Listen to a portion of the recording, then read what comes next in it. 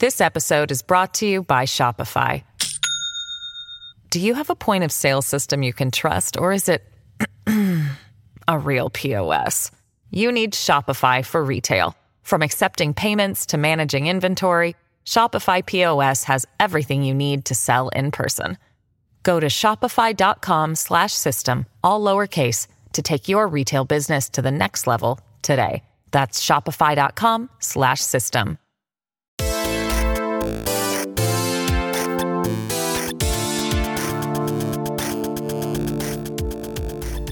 What is going on, guys? Welcome back. It is episode 499 of Pop Culture Crisis. My name is Brett, and I am here with my co-host. Would you introduce yourself, please? Hi, Crisis Actors. It's Mary. So it's a big day tomorrow, obviously. Episode 500. We're going to be commemorating 500 episodes of Pop Culture Crisis. It's a truly historic day. When people ask how old I am, I'm going to say 500 episodes old. Yeah. I like that. I've 500 aged. Episodes young, rather. It's funny. Today's going to be a big week as well. Yeah, we got a lot of stuff going on this week. It's going to be a lot of fun. But before we get into all of that, we got to get through today first, and we got a bunch of stuff to get into. So over the weekend, it was the Thanksgiving Day weekend, which used to be a big time for Disney at the box office. Unfortunately, Wish, their 100th anniversary film, has bombed. It didn't even place in the top 2. So we are going to talk about that. We are going to get into the details as far as the numbers, what it supposedly needs to break even, all of this stuff. It's kind of unprecedented, and the internet has taken notice. So we are going to discuss it. We are also going to talk about the fact that there has been an absolute avalanche of lawsuits, of MeToo lawsuits going through Hollywood right now. Everyone from a third lawsuit against Diddy, Jamie Foxx, Axl Rose, a bunch of other people. So we're going to get into that. It's crazy because we covered Diddy, what was like a week ago that we talked about that. Now 2 more lawsuits have shown up. So we're going to talk about that. Also, Bruce Willis is in the news because his daughter posted a video. And if you don't know what's going on with Bruce Willis, he has aphasia and dementia. So he had to retire from acting, and his sense seems to have lost control of many of his faculties. And it's become a bit of a discussion because his daughter Scout posted a video with him, and people had varying takes on whether they found this to be exploitative, whether they found it to be okay. So we'll talk about it. It's interesting. And then also, not Squid Games the show, but Squid Games the reality show is getting sued. Netflix is getting sued because people got hurt during the show. Or so they say. Nerve damage and hypothermia on the set of a Netflix show sounds a little bit intense. I mean, I get that just from watching it. So, but look, it's a Squid Game reality show. You should be thanking your lucky stars that they didn't kill you, right? Exactly. But before we get started, guys, would you hit the like button on this video? Would you subscribe to this channel if you have not done so already? We are past 77,000 subscribers. We're on our way to 80, and then we're working our way to 100,000 subscribers, which is very, very cool and very, very exciting, guys. So thank you so much for that. Please remember, all super chats $20 and over. We will interrupt the discussion. We will read those super chats right then and there. And then when we were done with that, we will get right back on topic as best we can. Just so that nobody forgets, what was the wager that we set for reacting to old episodes? I don't remember. What was it? I don't remember it now. No, I don't. So now we're at their mercy. Do I get to pick what? Honestly, I think it would be fun and hilarious to do that. Okay. We'll talk about it. We'll get into it after the fact. I have to think about what episode number I'm okay with. So let's go ahead. Are you ready to go? Let's just get started. Let's go. We had days off. It's time to get back to work. All right, guys, so there's some interesting news here. Aquaman 2 is looking to be bombing at the box office as well. It's going to join Captain Marvel in Bombsville. Aquaman and the Lost Money. Yeah, exactly. It says early estimates offer Aquaman and the Lost Kingdom is on track for a 3-day opening weekend of just $32 to $35 million. You know, what can you expect from even worse than Marvel, right? Meaning that they don't have any actual plans to keep going forward with this aspect of the DCEU because it's going to become the DCU under James Gunn. Why would people be interested to watch it anyways? Yeah, I mean, it should have power as a standalone movie anyway, but it probably is going to suck. Yeah, I mean, Are they saying it's going to do worse than Black Adam? they say it's trailing. It's massively trailing Black Adam. It says it suggests the sequel could finish with a domestic total of just 105 to 168 million, much less than the first film's 335 million. And then it made 816 million internationally because it made over $1 billion total. I mean, the problem here 62% behind the ticket sales are 62% behind Black Adam. I think Amber Heard has given them such a good scapegoat because if it does badly, you can blame it on the fact that Amber Heard is in it and there are boycotts of the fact that she's in it and she's not popular. So you can say, oh, it was Amber Heard. Yeah. That hampered the numbers.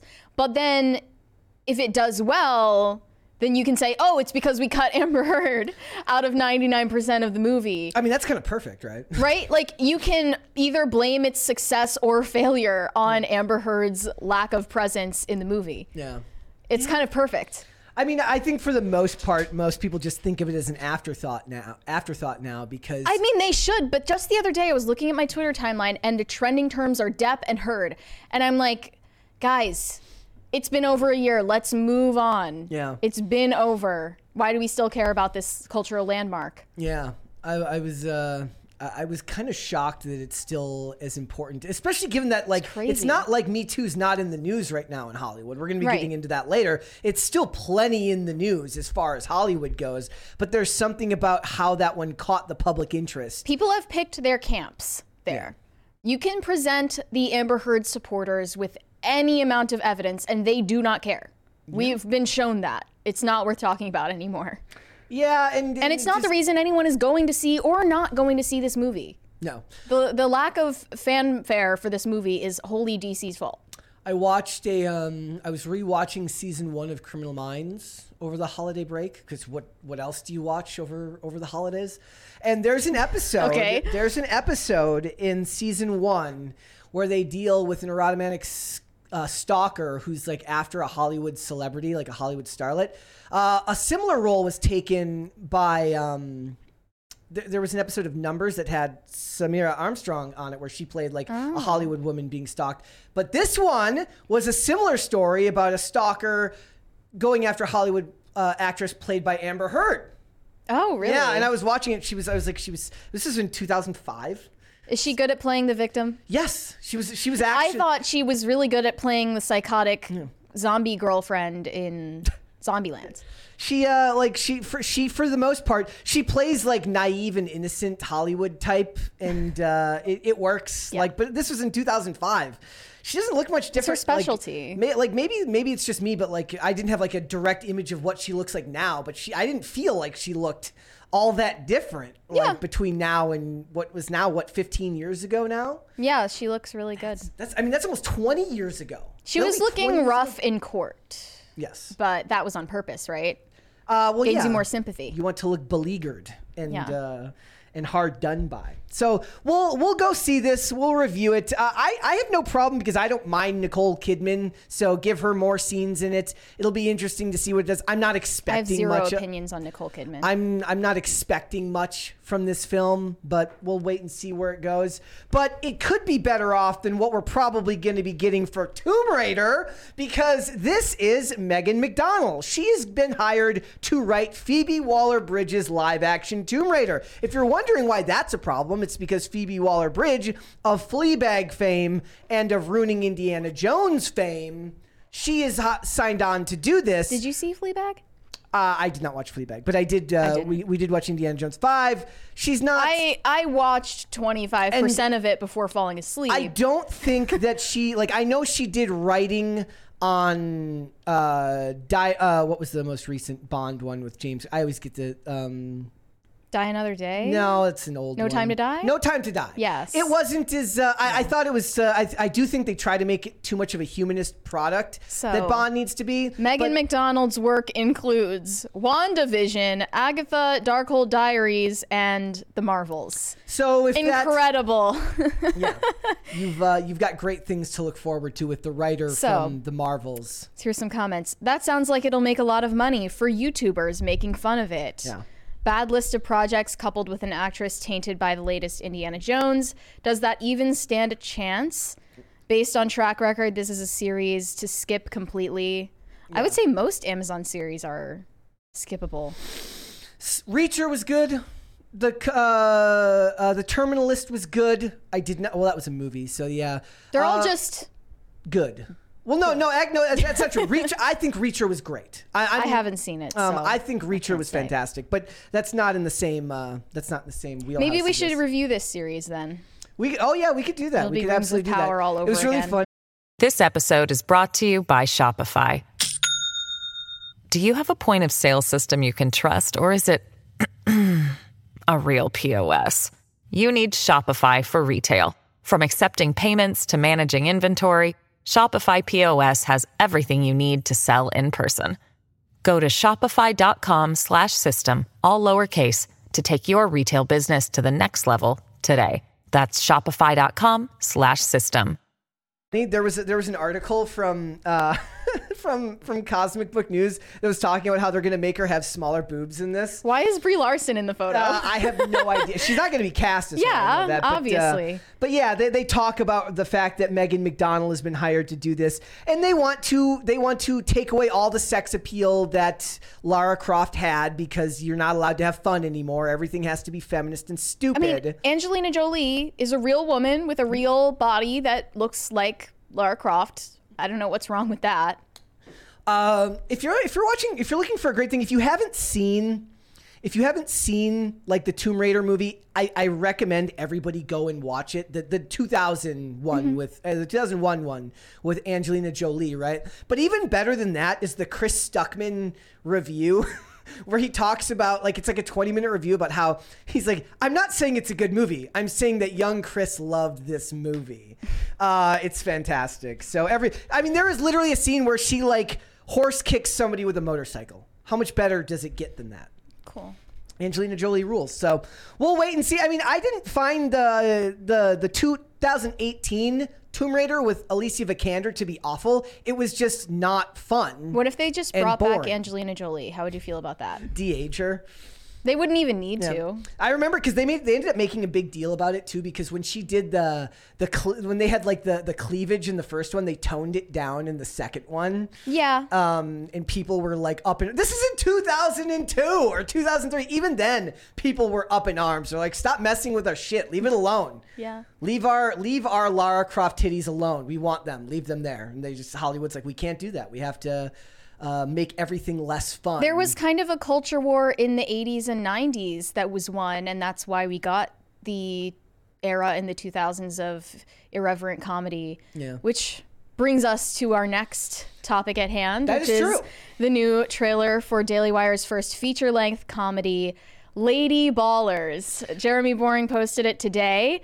Says Hollywood won't make a movie about how laughably absurd it is that we now allow grown men to call themselves women and then dominate women's sports. So we did. Introducing our first feature-length comedy, Lady Ballers. Let's watch the trailer. We can watch the trailer. If we get copyright struck for this, I'm going to be pissed.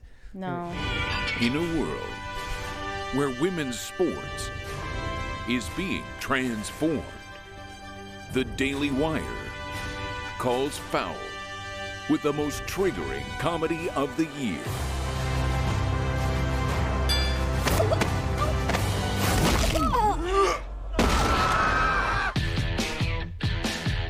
Guys, this is serious. Sports can be your pathway to a better life. Well, like yours? Please don't steal my catalytic converter again. Winning matters. It's the key ingredient in becoming a winner. Maybe you should try it sometime. Are you gonna move? I am not. Let's cut to the chase. I know you're not a woman. Hey, you know how he identifies. If you can beat them. What do you know about the U.S. Opens for the Global Games? You want us to compete as women. $5,000 prizes. My lover says you were a great coach back in the day. That was Matt Walsh. This is the way the world is now. My 8 8-year-old daughter told me all about it. So a guy can become a girl with no physical changes at all. Oh, that's called gender fluid. So I can be a woman on the court and a man in the bedroom. I can't believe it. Nice. You mean when you're sleeping? Yes. Coach? Alex, We could play basketball. We'd have to get the whole team back together. It's time We're in. I'm in. I'm in. to play Lady Ballers. Mount up. like a girl. That's right. I'm with her. Believe in my truth. This is my truth. From heroes Day one of being a girl athlete. I love being a girl. to sheroes. We could dominate every woman's sport. Running, swimming, soccer. I really want the headband. Sport, Felix. It's ladies basketball, boys. Nobody watches. Excuse me. Are these seats Oh, the open? cameo. Never mind. Getting dunks Love the Zodiac Killer cameo.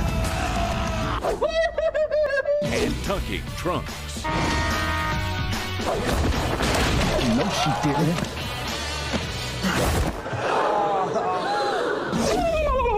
That's the biggest I've ever seen on a lady.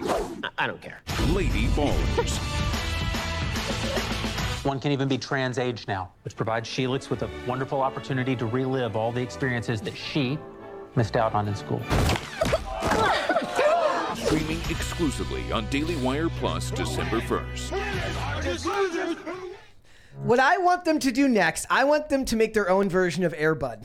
Yeah? Yeah. This is giving White Chicks, but 2023. I think that they edited it just right. Oh, trailer was done masterfully. It looks Yes. like an early 2000s comedy. Yeah. Zuby says, "I'm offended. I'm not in this." Especially since Zuby's the one who set the women's lifting record. That was like his early claim to fame before he got really big. They Well, should maybe have- we'll get a sequel. Lady Ballers 2. That's Electric Boogaloo. Perfect. I'm so ready to sit. I'm And excited to see this. It does kind of show that this is where the culture needs to go, right? You need to Yeah. be able to point out. It can't just be absurdity. doom and gloom. And we've been having blackpilling conversations about this exact issue so many days on this show. So I'm just happy that they're bringing some levity to the conversation. Yeah. It looks like it's going to be a lot of fun. So we'll wait and see how this turns out. It should be interesting, and I love the name Lady Ballers too. That's a fantastic name for Yeah. it. So. All right, guys. So I don't know if anybody here was a fan of the Scream franchise after Nev Campbell left, but it looks like Scream 7 is going to require a complete reboot because they didn't just lose Melissa Barrera; they lost Jenna Ortega all within just a day of each other. And that's like your one way to get Gen Z to watch it, right? Yeah, I mean Jenna Ortega is keeping your, her on. And so they lost Melissa Barrera. We were going to talk about this last week, but we decided not to. They lost Melissa Barrera because she made a was pro-Palestine post on her Instagram, and then Spyglass fired her. I'm not sure if it was the same situation for Jenna Ortega, but she liked the post. Hers was scheduling conflicts with supposedly. Wednesday. Sounds convenient, right? It does, right? And then they were talking because if you look at the post from TMZ, they basically say that she liked the post, but now if you go back and you look at that post, that like is no longer there, which feels very Stassi to me. She liked, her manager DM'd her and said, "You better Unlike. unlike that right now, or I'm dropping you." Why would you have social media in this age if you're like a mainstream celebrity when all it is just a mini nuclear bomb sitting in your hand at all time? Every single thing you do could end up ruining your career. Yeah, just bring Gal Gadot onto the Scream franchise. How about that? That's perfect. I would love it if she played Ghostface, if she ended up being the bad guy. Okay, that's not what I was expecting. That's what I want. I want them to make her, because what is the expectation? We're just going to get pro-Israel actors in movies now? Forever. Yes, you're not allowed to have any other viewpoint. Not like whatsoever. I care about any of these people's viewpoints about geopolitical issues. Yeah. But what is the expectation here? They're celebrities. I mean, I guess the expectation is that you just don't say anything, right? I mean, that's what they really want. They want you to be silent, which is funny because I'm of two minds of that, where I actually believe that your best decision in this case as an actor, not my own viewpoints, but my viewpoint is that you're probably better off just staying quiet. But I also don't think that they should be fired for holding a viewpoint contrary to what you believe. But I'm just saying, practically speaking, your best bet is to just grit your teeth and make through it. Does every opinion you have to be heard all the time? But it's your right to do so, and I don't think that they should be fired for that. It's still a form of Hollywood in-group virtue signaling. They're just realizing and fire people based on this. They're just realizing that it is no longer exclusive to right-wing people that they can fire for these types of things. Right. It's for anything that falls outside of the groupthink. In this case, that's what I found so fascinating about this story to begin with, was that all of these people that knew exactly to where to fall with their viewpoints now suddenly don't know where they're supposed to go. They don't know which color square to post. Exactly. They're like, do I post the blue and white square, or do I post the green and they short-circuited like fembots. Kind of, yeah. And Jenna Ortega will get more leeway because she's a bigger box office draw now and has a bigger name. So she removes the box, and they're like, oh, we'll forget about it. We'll pretend like you didn't post that. Yeah. It's sad because these people, if they had stood up before and stood up for free speech, maybe things wouldn't have gotten as bad as they have. But I guess not. Guess not. Did you do any? Do you Black Friday shop ever? I did go to the mall on Black Friday. That's crazy. I did that last year too. Wait, so you went? It was like so not worth it, but it was to meet up with family there. Okay. Well, Target is being roasted because people are finding signs that basically prove that. No, I'm not like getting like into brawls over flat screen TVs, which are already cheap in the first place. But apparently, big shocker. The Target Black Friday deals are fake. They're not actually real sales. They're scamming you. My favorite is like this guy made like a supercut of like all the women like waiting at the gate when the doors open, and then people just get trampled, and he put it to really serious music and it looks like a horror movie of literally just a bunch of employees. What is the point? What is the point? Black Friday hasn't been a thing in the culture since e-commerce took over. Since Amazon got the market share that it has now. Yeah, it's kind of humiliating to fight people in a Target over a TV. Yeah. Right? I ended up going to Target on Friday, not forgetting that it was Black Friday at like 8 p.m. And it was a madhouse, I assume? I was looking for wired headphones, and it was unbelievably busy and all like. Before, I went to a couple of stores looking for wired headphones with just the original 3.5 cable, the round one. And all they had was USB-C wired headphones. I'm like, I don't want USB-C wired headphones. I want ones that's, because I want it for my laptop. This time I was actually looking for the USB-C ones. All they had were the other ones, and everything else was sold out. And I forgot. I was like, why the hell is it so busy? It's like 8 or 9 p.m.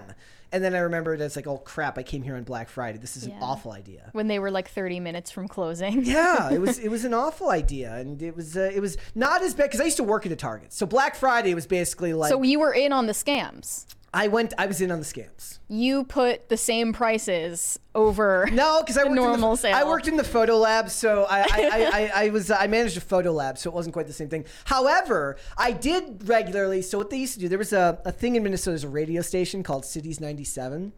And they used to have a thing called the Cities 97 sampler every year, where they only make so many of them, and it comes with like custom artwork and custom this and that, and they would sell them exclusively at Target. And they would come out, and it would come out on Black Friday. Well, my mom loved the Cities 97 sampler, right? So I got to the store early because I was opening and was able to get my hands on one every year rather than have to risk not getting one. So I definitely bucked the system on that one. So take that, plebs. Corporate America. Yeah, take that, plebs. I did not see plus you don't want to have to have you ever seen those videos of the people trying to fit the couches in their cars and it just doesn't fit? Like, it's like some of these people have like tiny cars and the TV doesn't fit in the car because they get the biggest TV they can get. Just don't do that. There was also furniture all over the freeway out here over the weekend. Really? Yes. I didn't see that. Oh yeah, multiple places. So now Target has had to reply to the scandal. What did they say? A recent TikTok showed a guest questioning if there was a sale on 3 Samsung TVs that had both a Black Friday sale sign and a sale sign behind it indicating the same price. The TVs were on sale before Black Friday as part of our early Black Friday sales. That's a great explanation. Thank you, Target. Look, that's when you get your tucking swimsuits on a sale price. instead of the Pride Month price. Well, yeah, maybe that's the thing. Like, right here in the chat, Russell says Target. Oh, wait. Clint Torres says, Brett, don't lie. You were looking for a cheap, tuck-friendly swim bottom. He called you out. Is that what I was doing? All right, guys. So just beware. Like, go to Amazon like a civilized human being. Honestly, even the Amazon sales are scams. Was that so? No, because I also I was looking at a couple of other sites. Well, I was talking with a friend about the death spiral that is like targeted Instagram ads, which I normally avoid. I'm pretty good about that. I know a lot of people who spend obscene amounts of money on things that are targeted to them on Instagram. And it's really funny because like there's a couple of ones where it was definitely something that it was like a suit jacket that I was looking at. And it was definitely the same price as before. They just put like a higher price on the X'd out part. Yeah. It's literally always a lie. All right, guys. All right. Mary, you need to first give everybody Let me debrief you. Yes. Okay, guys, I hope that you all enjoyed your Thanksgiving holiday and spent it as a wholesome time with family. I did, and I didn't do a Friendsgiving party, but this is a millennial phenomenon. Millennials throw a Friendsgiving party instead of Thanksgiving so that they can spend time with all of their work friends instead of their family members, because and they then have Republican boycott. dads. Yes, yeah. Stay away from your toxic Republican parents and spend it with your other liberal millennial friends in the city. And the Friendsgiving phenomenon is also a boycott of Thanksgiving because obviously it's a colonial holiday that celebrates murder and genocide, right? Of course. So this video from TikTok went viral. It's this group of millennial friends that threw a Hanksgiving. It is a version of Thanksgiving that celebrates Tom Hanks for some reason. I don't think that Tom Hanks is particularly famous among millennials, but... Yes, he is. He's pretty famous amongst my generation. Basically, they all dress up as Tom Hanks characters from different movies and get together and call it Hanksgiving. I would support this if this were about Chet, but the fact that it's about Tom Hanks, who is widely suspicioned to be a PDF file in Hollywood and an Epstein flight log attendee, it's gross, right? Let's listen to this video. I'm guessing these people don't know any of that stuff anyways. Yeah, this went absolutely insanely viral on Thanksgiving. Call it QAnon. Here we go. Not to brag, but I got invited to Hanksgiving. It's a party my friend throws every year where everyone dresses up as Tom Hanks. You knew that by the title. There's also pictures of Tom Hanks everywhere. This was the third annual one. Could not believe I was invited. It's kind of a pretty exclusive event, and everyone goes really full out, like 100% full out.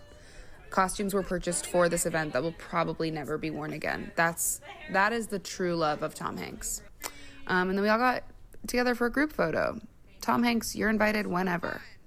But not Chet, right? And then there were winners for the best dish and the best costumes. So, happy Hanksgiving. Okay, first of all, the girl doing this voiceover sounds like she wants to die, which plays into this whole discussion that exploded from this video. I've changed my mind about that. I think what it is, this is a very millennial thing to do the nonchalant, I don't care voice. It's not that she wants to die. When she's doing that, she thinks she sounds super cool and detached. Right. She just doesn't sound as elated as she Holidays says are that for she is. lesser people. The caption is, millennial humor is so empty, their relationships are empty. And a Twitter user called Scorched Earth Policy wrote a whole essay analyzing what the meaning of this was. What is this symptomatic of in society? Give the clip notes. Well, let me just read some excerpts. The flaccid, asexual emptiness of millennial culture is the direct result of cohabitating male and female friendships in a middle to lower class environment which possesses none of the aristocratic eccentricities to normally justify mixing men and women together in a platonic environment. But Scorch, everyone's just vibing out. What's your problem? Let people have fun. Chill out. No. He says it's a natural fact that the men in such a friend group are either A, normal dudes quietly bored but playing nice because they're someone's boyfriend. B, beyond unbelievably pussy-whipped soft betas who haven't acknowledged unrequited feelings for one of the girls. Or C, closeted or uncloseted homosexuals who have been MK Ultra'd into a sodomite lifestyle from living the real-life equivalent of a sparkling water commercial diverse friend group for over a decade. Oddly enough, I think it was almost all sparkling water on that counter. There was no alcohol there. That was the real reason nobody was having fun. It was a dry party. He says these people are not having fun, even though they clearly are desperate to make you believe they are having fun. And honestly, I agree with this guy. You pointed out that, you know, is this guy writing this essay happy and spending time with family on Thanksgiving? He wrote this on Thanksgiving as well. Like, I'm imagining, is he sitting here typing this essay and his grandkids or his kids are like, Dad, Grandpa, come watch the game with us. Sorry, I'm owning the libs right now. So this was at 8 p.m. on Thanksgiving Day. So you could say to this guy, you should be spending time with your family if you think you're so above Friendsgiving. But I don't think that pointing out societal problems necessarily means that you're unhappy, right? I agree with most of the points he made here. And his takeaway was, if you're part of one of these friend groups in millennial urbanite society, you should cut yourself off from them and engage in a more meaningful life. Previous generations, they might have the complaint that the previous generations, if they hadn't all frivolously gotten married and then divorced so quickly, these kids wouldn't have had such complicated holiday lives to begin with, which caused them to detach. Valid points. But also you see all of the propaganda every year about, you know, start fights with your Republican parents about Trump and about Israel and Palestine, and let politics divide your family, cut off your family if they have any political disagreements with you. And they might have bought into that philosophy. And he also said, if you're a young woman, stop wearing spandex, never watch another episode of Friends again, don't smoke weed, don't take SSRIs, don't take melatonin, don't take birth control. Gay guys aren't your friends, and if you don't have other female friends, it's because something is wrong with you. I ostensibly agree, but you're saying, what is the average millennial female going to say in reaction to this?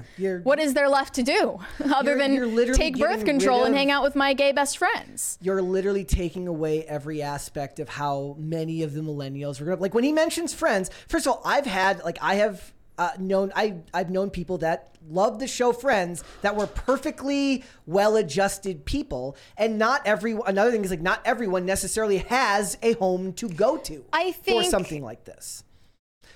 My issue is more, it's the LOL so random nature of the Hanks part of it, which screams millennial detachment and stupidity. I agree with that. And the fact that when you look at the video, ladies and gentlemen, literally everyone looks like they're being held hostage. And it doesn't look like, this doesn't, to me, look like a person who's having a ton of fun. But there's also, honestly, probably a part of the person who made this where a millennial would love and find it hilarious to make a video where everyone looks like they'd rather be somewhere else.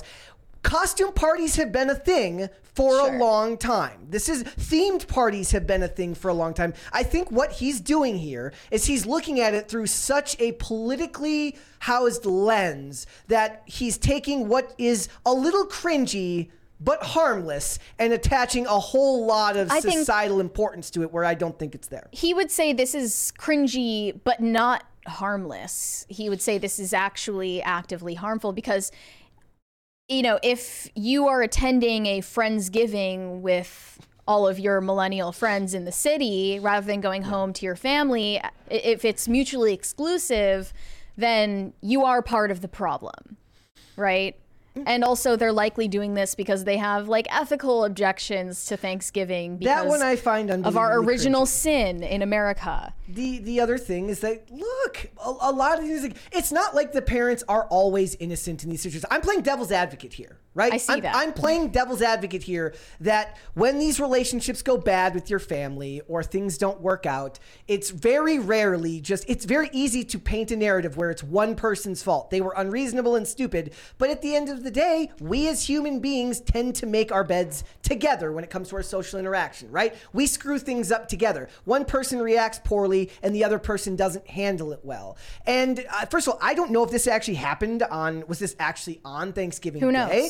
Other people have Friendsgiving before Thanksgiving. We don't know if these people, I just feel like for something where there's a whole lot of information left out, it's just cringy and not necessarily the end of the West. And all of the things that he's pointing out have deeper problems that started long before these people decided to spend Thanksgiving wearing cringy Tom Hanks costumes with their friends. This is a live and let live thing for me. Like, if they're not, I would rather these people go and dress up as characters from Apollo 13 and Bridge of Spies than sit there on Instagram and post infographics about how you're celebrating a holiday on stolen land and blah, blah, blah, blah, blah. Right? There's 1,000 things that make this stuff cringy. And to me, it's the lame, detached, we're too good for this because we're millennials and our lives have been ruined. Therefore, we have to be sarcastic and about everything.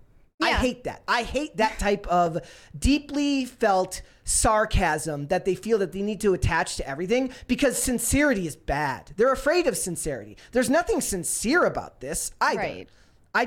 I agree with that. It doesn't feel sincere. It doesn't have any of the joy that comes from spending time with your family and loved ones. But I don't think that all of the things that he's attached to this are necessarily a result of this. I think that we screwed up this country many, many decades ago, and it's a long time coming, and now we're stuck with Thanksgiving. None of the people at none of the people at Thanksgiving who are in their 30s are the cause of all of these societal problems. They're the symptoms of it. I think it's valid to point that out. But the guy who originally posted this clip seems like he might be one of these, ironic, detached people as well. He said, on the gay topic of Friendsgiving or Thanksgiving, about 10 years ago, I got invited to a Friendsgiving dinner, and I immediately had a visceral hatred for it. It doesn't compare to being with family and loved ones. They asked what everyone was thankful for, and when it was my turn, I couldn't help but say, I'm thankful for the Pilgrims killing the Indians so we could all be here tonight. You could hear a pin drop after that. The disgust they had was palpable. The British guy from Gossip Girl wasn't amused either. I was never invited back. Haters will say I was in the wrong and I was the a-hole, but I was testing the waters and quickly realized no one has balls anymore. Very sad. I think he's being edgy for the sake of being edgy and then is saying that it's everybody else's fault. He should know how to read the room. And if he knows it, what it sounds to me is that he actually read the room perfectly fine and said it anyways, which does in fact make him the asshole. Kinda, yeah. So this is a lot of this stuff is just I feel like it's the result of so much politicization on all sides that everyone needs to look into. And look, I did not spend Thanksgiving with my family. My family's in Minnesota, right? I did not, but I called my dad and I spent and I talked to him. But I'm sure if you practically had the ability to go home for Thanksgiving, you would have. I mean, yeah, and I actually am from, maybe the example I gave earlier resonates with me because I am from that family. My parents divorced when they separated when I was 12, right? So we had separate, Thanksgivings and Christmases after a while. And I always loved seeing the family a couple of times a year. But I'm also one of those people who's I love my family. And I understand the importance of family and how much it's, as a society, a strong nuclear family is a huge part of keeping a world functioning. But I understand that will never be a 100% truth for everybody. There are so many generational wars. Every generation wants to blame the other generation for the mess that we're in right now. Yeah. I also saw a video over the weekend of two boomer parents who were laughing and gloating about the fact that they were kicking their son out of the house and saying, I hope you have fun eating nothing but ramen noodles and Kool-Aid because you're broke. They were laughing at his financial desperation. That's funny when you're in an age where you're going to be able to afford a house in 10 to 15 years. Of course. It's not funny when that's the kid's destined for that for the rest of his life. So you can boomers are just as bad. Right. You can point at the toxic boomers and you can point at the toxic millennials and you can also blame Gen Z for all of the problems, but the point is, literally everyone alive right now has in one way or another been complicit in this societal degradation. Also, do we have a poll up today? No poll. We should do a poll asking the audience, what do you think of Thanksgiving? Is it cringe? Oh, can I? Or Friendsgiving in general? We might not be able to because oh no, here we go. Okay. Yeah. Say it again now. Like, is Friendsgiving cringe? Simple, yes or no. I'm sure some of you guys have attended them yourselves. I've probably done it like once, maybe twice. But not at the exclusion of being with my family. And that's the thing, I had friends that did like a Christmas party every year with just friends, but they also spent Christmas Day with their families. It doesn't have to be one or the other. Yeah, without knowing what the situation was. Jack Posobiec also weighed in and said, we all agree that Thanksgiving was cringe, but wait till you see my St. Nicholas Cagemas party. That's the other thing. If some conservative had a Trump-themed Thanksgiving party, people would think that was so cool because you're sticking it to the libs. It's basically what cultural icon is okay for you to make a lame party of. I would still think that a Trump-themed Thanksgiving is cringe. And I love Trump. It really. Well, you said a Hank, a Chet Hanks one. It would be slightly more forgivable. It's just if it were about Chet. In the chat, Jacob Edler says Gen X is not blameless in this mess. Gen X gets forgotten about a lot in all of these discussions. Oh, well, I'm sure that the video I'm referring to actually was a pair of Gen X parents, but they kind of get lumped in with the boomers. Yeah. The boomers are the grandparents at this point. Yes. Yeah. They are.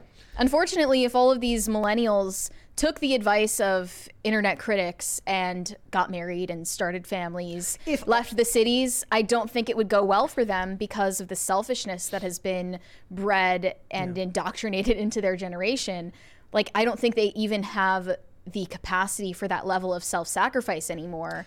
And they would end up getting divorced. If the parents of all of these kids had stayed together and not pushed away their kids, maybe we wouldn't be in this position now, or paid closer attention to the indoctrination that was going on at their schools. Right. You know, there's a million things to blame. Lots of blame to share around on Thanksgiving.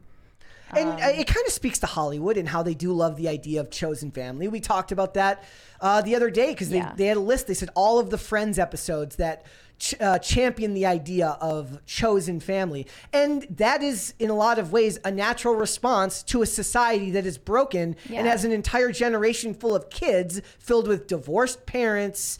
It actually makes more sense to me that this is more than this being evidence of some crazy Marxist plot to destroy America. I see it more as we're reaping the rewards of all that we've sown to ourselves, all the things that we've done to ourselves. I totally relate also because my parents are divorced and it sucks to not have a normative, healthy family environment to be in during the holidays. And it's a reminder of that. I want these kids to make one where they're actually having fun at the party, but you know, they all looked like they wanted to die. Looked like they wanted to be dead. All right, guys, let's. What would you like to see? Cringe or cute of the day? Let's see cringe first. Okay, we'll do cringe first, and that speaks to what we were talking about earlier a little bit, which is materialism. Here we go. This says, girl reacts to Billie Eilish Nike AF1. Okay.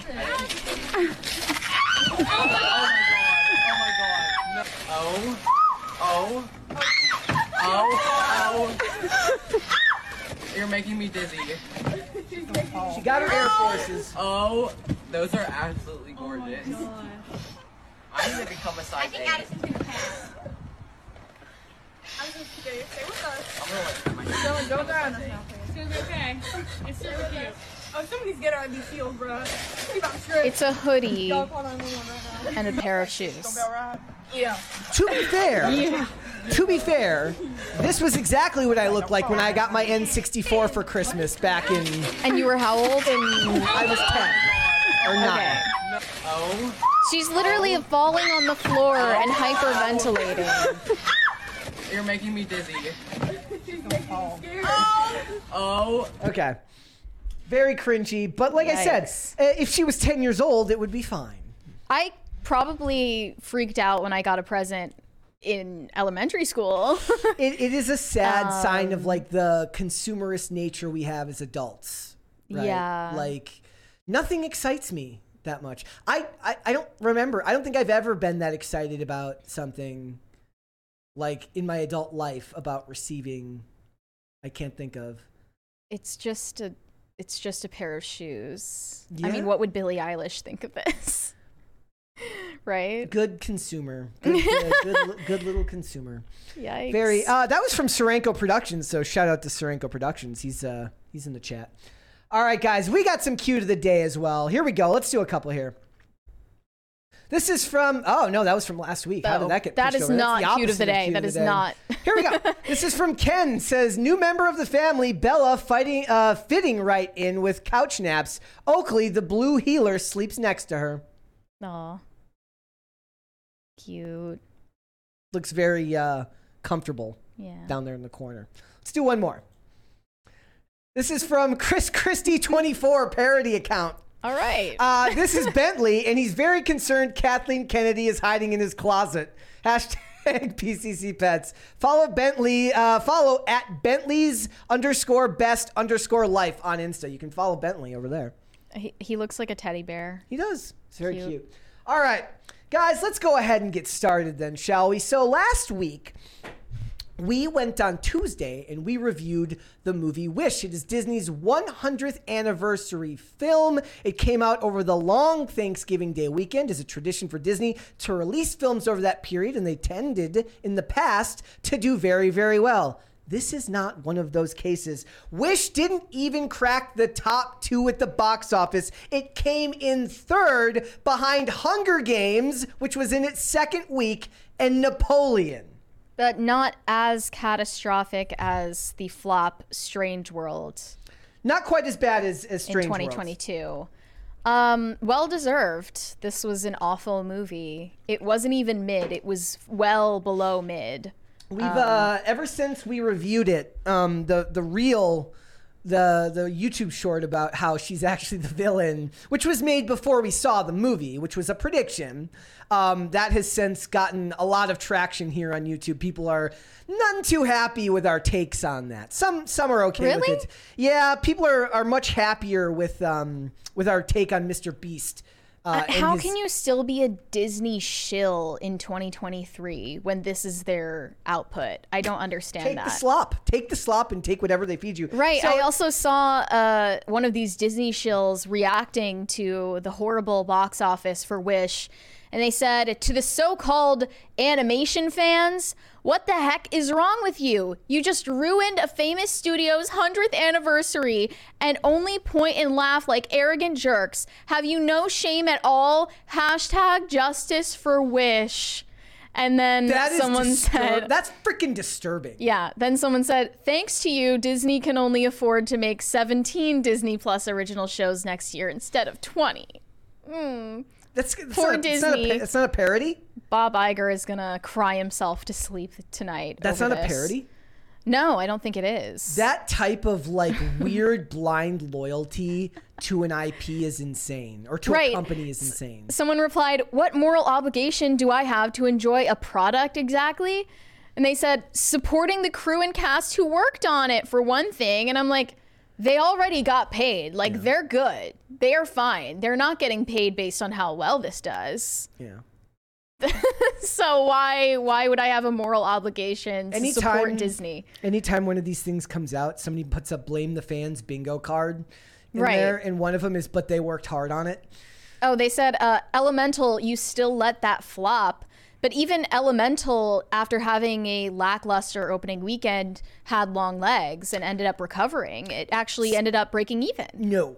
Right? I don't think so. I think it was proven that Elemental broke even eventually. So what it says here, I actually had this. It just had really bad advertising and marketing. So this says, while Elemental isn't considered an instant classic in Pixar's catalog, it still received a positive response from critics with a solid 74% on Rotten Tomatoes. Well, we all know how much that matters. Unfortunately, it didn't keep the movie from having a miserable opening weekend at the box office. Elemental made just $29 million its opening weekend, and it was all but guaranteed to bomb. However, thanks to positive word of mouth, the movie only dropped small percentages each week and stayed in theaters for almost 2 months. As a result, Elemental made a profit after its box office comeback. It boasts a total worldwide gross of $425 million. First of all, I think it ended up at over $500 million by the time it was done. This article was printed a little bit before that. The problem is the budget on this movie was $200 million plus $100 million in marketing, means that it needs to break well over $600 million to break even. So I'm going to call... And it's at 50 million, you said? No, I'm talking about Elemental right now. Elemental needs to... I don't think Elemental broke even. So this movie's sitting at $49 million. Now we're back to talking about Wish. $49 million globally. It made $19.5 million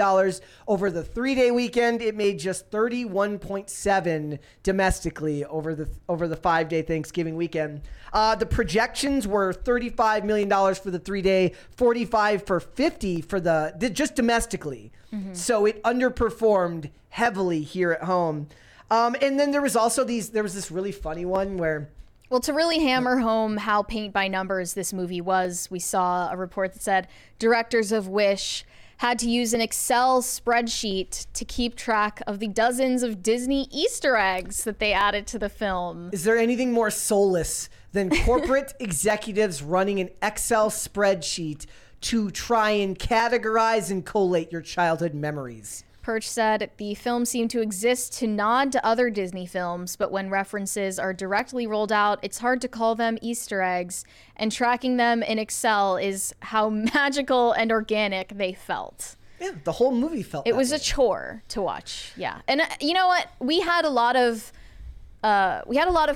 criticisms of Wish in our review that were from an ideological standpoint, how we think that this story is morally malforming the children who imbibe its message, and that criticism still stands. But even the people who have no ideological opposition to Disney and their agenda right now, they all said that it was a boring, low effort, just, they did it to just put it out there, and they didn't intend for this to be memorable or special. It was just, on schedule. Yeah. It's really funny. There was a thing from Variety. This is not from somebody in the YouTube community. Variety says not a single Disney film has grossed $1 billion this year. It's the first time since 2014, not including pandemic years of 2020 and 2021, that Disney hasn't had a $1 billion release. They had 7 films that hit $1 billion in 2019 alone. Well, they put out Encanto literally right when the pandemic hit, and it still did better than Wish. Yeah. So you can't use the pandemic excuse anymore. You can't use the strikes as an excuse. Nobody is interested in the movie. And I don't think it's going to get any better because it's only going to get more corporate. It's not going to get more honest. It's not going to get more creator focused. Every one of these directors and studio and people that are picked out to do these things are hired off an assembly line to make sure that it fits the exact right amount of boxes for each thing that it needs to do. And that's the thing that I thought was funny when listening to the music from Wish. It's like, I'm listening to this music that it's kind of like how pop radio is. You can tell it's been algorithmically designed to maximize playback from people, which just feels very corporate, soulless, hollow, and empty. Mm-hmm. The music is not going to be remembered a year or 10 years from now. No. That's why people say, this feels like it was written by ChatGPT. That's why the music sounds like an AI generated it. They might as well turn to AI to make these movies now because their teams aren't doing any better. Yeah.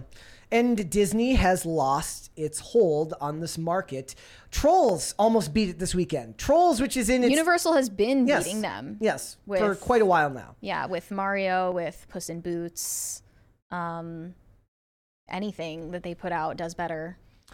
And I don't think that the Disney brand carries they had a couple of years in there where you can coast on crap because you're the Disney brand. That's not the thing anymore. First of all, the younger kids probably don't even want to go that much anyways. They're too busy watching stuff on their phones or stuff on their tablets that their parents gave them. I was going to say PewDiePie, but he's not really Cocomelon. He's not really, I wouldn't say PewDiePie is super relevant to that. It says, we got a $20 one here from Max Destruction Ken. Says, is there a way for Disney to rebuild their franchise? I mean, seriously, get rid of Iger and so on. Well, I mean, we keep saying, like, make more original stories. Stop beating all of your existing IP into the ground and living off of the fumes. But this Wish is an original story. It's a new Disney princess. It's not another live action remake or a reboot. And they prove that they're incapable of creativity in that respect, too. So, I mean, and you're saying Encanto was good. A lot of people liked Encanto. Moana did. A lot of people liked Coco. And Moana did well. But now they're like, let's make a live action Moana. Yeah. Everything they do that does moderately well, they want to ride on its coattails until it loses all public favor. I don't think that there's a way to fix something like this without the company going under and rebuilding from the ashes. It's too big to fail. I don't think that you pull back on something like this anytime soon, especially since they've been very open about how they don't plan to change anything to do with their hiring policies. DEI is still going to be a very important part of their business practices because it's baked into the business model that they use at the corporate level, not just at the creative level, but at the corporate level. So you can't go back on that. It's kind of like when I make the joke, and even though I've actually been proven wrong recently, this is a little bit of an aside, but I was like, once you change the race of a character, if you have a white character and you make the character black, you know you can never go back and then cast the characters white again. I was wrong. They have not only gone back and made Jimmy Olsen a white guy for DC, he's a redhead again. Oh. They just had to prove you wrong. That's crazy, right? So, I just don't know if you can go back with stuff like this. I don't think that you can capture that magic again. I think for a lot of things right now, you're watching a slow motion death in real time. The company will continue to pump its numbers through the stocks, right? Like the stock prices suffered severely, but the company's going to continue to push IP that needs to be redone over and over and over again. All of these original movies, maybe you'll get people liked Elemental, right? Not well us, enough. but other people liked Elemental well enough, but it didn't have a great opening box office. Maybe what's sad about that is that if Disney had a little bit more positive favor right now, it would have done a good opening box office weekend and had small drops from week to week. So they're actually their own worst enemy in most cases like this. And I don't think there's a way to fix this without releasing at least 4 to 5 good projects in a row. You don't have the goodwill to release 2 good ones, a bad one, 2 good ones, a bad one. Every time you release a bad one now, it reaffirms what people believe, that you're floundering, that you're failing. You need 5 knockout projects in a row that all capture the public interest, that all do well at the box office, that all help turn their company around. It's also true that they're not making as much money now because they're focused so heavily on Disney Plus, which is losing them tons of money. Right. Also, Elemental was a Pixar movie, not a Disney Studios movie. They're trying to prioritize Disney Studios movies with animated movies right now. They are trying to, it seems like they're trying to phase out Pixar. Well, they've been doing that for a couple of years because they were releasing all the Disney ones in theaters, but Pixar was getting sent straight to... Right. Unless it was Toy Story 4 or Lightyear. Yeah. And Lightyear bombed. Lightyear didn't do good. Yeah. Like that was like the tweet that I saw, which I responded to, and I don't often respond, it's just like, a week ago, no one in Hollywood could have predicted that this movie from Disney would fail. And I'm just like... but YouTubers could. I'm like, Strange World, Indiana Jones 5, Ant-Man and the Wasp, The Marvels, all of these movies that you release, yes, you absolutely could tell that it was going to fail. Haunted Mansion, you knew that it was going to fail. Anybody paying attention knew that it was going to fail. And it's only gotten worse. My hope for them is they someday get rid of Bob Iger. This is not going to happen. Maybe they get rid of Bob Iger, but as long as they're doing the type of investment strategy they're doing, you guys should go check out Valiant Renegade's channel. He does really good financial breakdowns of Disney as far as the stock price and everything. As long as their business model is in the form that it's in, I don't think it changes anytime soon. It's too big. It's too corporate. Mm-hmm. It will never have the magic that it once had. But doesn't that mean it's too big to fail? I mean... And we're not going to live to see everything they've built up topple? I mean, we can go ahead and we can laugh at all of them when they come out and they don't do that well, but I don't know if it's going to... They're never going to go out of business. Right. But... Keep poking at the bear and telling them that their projects suck. Be honest when they're good. Don't just say that. I hate that shit. I hate when people dunk on stuff just because it's cool to dunk on it. If you see something you like I was talking to people who liked Wish. And that's okay. You're allowed to like the projects that you like. You're allowed to. There were plenty of movies this year that I liked that you didn't like, right? Who liked Wish? Or you liked Teenage Mutant Ninja Turtles, right? It was great. So like the stuff that you like. Don't let anyone tell you that you can't like something just because it's a company that normally sucks. I think the TMNT movie was the best animated movie for kids that came out this year. Yeah. Also, the Frozen 4 has been announced before Frozen 3 even has come out. Is it supposed to be a live action Frozen? No, or is that still a rumor? That's a different thing. Yeah. Yeah. There's a $20 one here from KB says, we've been exposing our preteen to all the good classic movies from the past. Parents don't need to wait for Disney at all to come around. There's plenty of old stuff we grew up on to fill a childhood. Yes, that's absolutely true. And you don't need Disney Plus to watch the old stuff. Nope. No, you don't need to do that. So just have a physical media collection. It's really so funny. The Thanksgiving slasher movie with Addison Rae did better this weekend than the Marvels. And I got a ton of messages from people saying you should go see this. It's really, really good. So the word of mouth was there. For Thanksgiving? Yeah. Oh, wow. Yeah, people are they're like, look, it's fun. It's great. Go see it. So yeah, a lot of people were hating on Napoleon as well. Because he doesn't have an accent. Well, also, they're saying that he is a simp for Josephine, and it's really like changing history. It's not historically accurate in a lot of ways. Most of these movies That's rarely to be are. expected. Yeah. And a lot of people don't like Joaquin Phoenix's acting style anymore. Yeah. Well, we'll have to see when one of the movies that's going to be interesting to follow is to see how Joker 2 does. Given that it won't have the it won't have the media backlash because now it's co-signed by... Never say never on that. The media's on board with it now. You sure? Yep, the media's on board with it now. So it's confusing. All right, let's go ahead and let's go to Super Chats then. Bucky Ducky said, here's to 500 with an emoji for like a glass of milk. We are getting there tomorrow. Is that supposed to be like milk toast fence sitter? That's me. We can eat milk and toast for episode 500. Do 2 more. Shane H. Wilder said, I got sick over Thanksgiving and lost my voice. Still better than going to see Wish. There you go. He also said... I do want people, I do want people to make up their minds for themselves. I'm not saying go see it just because we affirm what you assume of it. What I realize, though, is we lose that. Think about all the stuff that we've seen where, or the things that you've seen where, you thought it was going to be crappy, but then it turns out to be all right. You end up shortchanging yourself when you don't give something a chance, right? Things we thought were going to be crappy, but weren't. There was a couple. Hunger Games.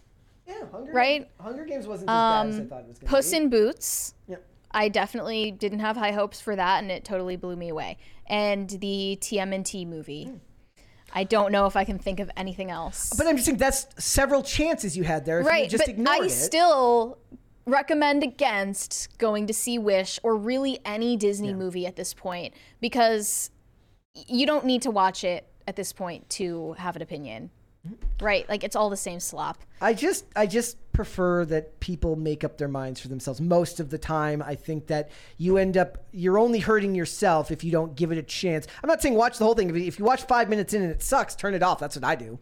But when you can stream it. Yeah. Shane H. Wilder said Lady Ballers is giving Juana Man. It's a movie, Juana Man. Do you want him in? All right, let's hold off on the rest and we'll come back after the fact. Let's go ahead and let's talk about what the hell is going on with the Me Too state in Hollywood. Yeah, just days after P. Diddy reached a settlement with Cassie after her Me Too claims against him, 2 more Me Too claims have been made against him.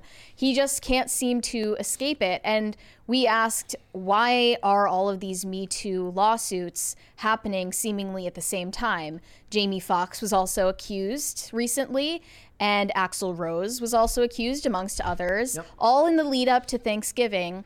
And it turns out that Thanksgiving Day this year was the expiration date for something called the Adult Survivors Act, which was modeled after a similar law in New York that allowed child victims of abuse to file civil lawsuits against their alleged abusers, because that means that they don't have to abide by the normal statute of limitations for those crimes to have a lawsuit heard in court.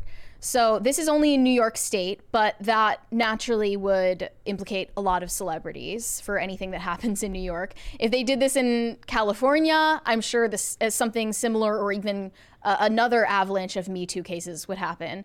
But it expired on Thanksgiving Day. So that's why you saw this big flurry of Me Too accusations coming out seemingly all at once, like it was some kind of coordinated effort. It kind of was. Part of it is like, if you come in at the last minute, then it encourages people to settle and just get it out of the news. It does. Yeah, and that's what Diddy did with Cassie's lawsuit, or threatened lawsuit. And now it looks like he's going to have to do that 2 more times. So another lawsuit was started. He probably should have waited until the bill ran out and then settled that first one. Yeah, but it's like now... the sooner you settle it, the sooner that people will stop talking about it. As I give advice to the scumbag, right? But like another lawsuit was brought forward, and it's from a woman who claims she was assaulted by P. Diddy when she was a college student in Syracuse in 1991. This is a 32-year-old claim that because of this law, she is allowed to bring forward. And we won't get into all the details there, but she is not anonymous. There is another anonymous accuser, as well as a friend of hers, who also have launched a lawsuit against him, claiming that him and a music producer named Aaron Hall assaulted them in Aaron Hall's apartment, also in the 90s, after they met at a record label party. The record label is also being implicated in the lawsuit, so it looks like they're going to get payouts from everyone involved, but they're remaining anonymous. I just don't know what to say at this point, because these stories are so repetitive. It seems like they all echo each other and have the same plot points. It's like a movie. I don't agree with the ability to remain anonymous. These things. I don't think that's the right to face your accusers. One thing, obviously, but also it's the type of thing that would absolutely encourage someone who didn't. That's not what I'm saying about these people, but I'm saying that a very thrifty grifter would be more than happy grifter. That'll be the name of my movie when I make it. Love it. Thrifty grifter. But it's like a grifter who wants to take a shot from the shadows and not have to actually be identified. It encourages bad behavior. I understand that the point of it is also to encourage those who have actually suffered severe atrocities on behalf of another person. It encourages them to come forward, right? Like, I get the point of it. It's kind of the same way when we talk about, like, I feel the same way about when they talk about hate speech laws, right? Like, yeah, sure, it's great in theory, but you can't police speech and expect the outcome to be good, right? It's too dangerous to allow that. Mm-hmm. So the story of this specific lawsuit, it also makes it harder for people to buy credibility. Yeah. Like, you automatically you start from a net negative with the court of public opinion when you aren't willing to be known by name. Mm-hmm. And what this sounds like is just someone who regrets a certain sexual experience that they had, and then later on reinterprets it retroactively as a trauma that they suffered. Yeah. And I'm not saying that I know the truth of the situation. I don't. But here's the basic point by point story. she and her friend were at this record label's party. They were getting drunk and handsy and flirting with P. Diddy and his friend Aaron Hall. They go back to Aaron Hall's apartment while drunk. I'm sure they were all under the influence of different drugs and alcohol. And then claim that they were coerced into sex and that Aaron Hall and Diddy assaulted both of them repeatedly. And the way that this sounds, just on its face, is coerced is a heavily debated term. Like, I don't know what coerced into sex means. Does it mean that just because she was under the influence of alcohol that she was forced? Coerced doesn't mean forced. I mean, just the fact that you went back to one of their apartments in general, it has certain implications. And to deny that is idiotic. It's ridiculous. And I'm tired of people denying that sexual liberation has a part to play in this. This is the consequences of sexual liberation blowing up in everyone's faces, and no one is satisfied with the way things stand at this point. These women regret doing certain things that they engaged in voluntarily. I'm not saying these two women in particular, but many of the MeToo accusers, they, took a gamble by hooking up with a producer or a director, hoping to get resources and opportunities out of them. They had that gamble, not turn out the way that they planned.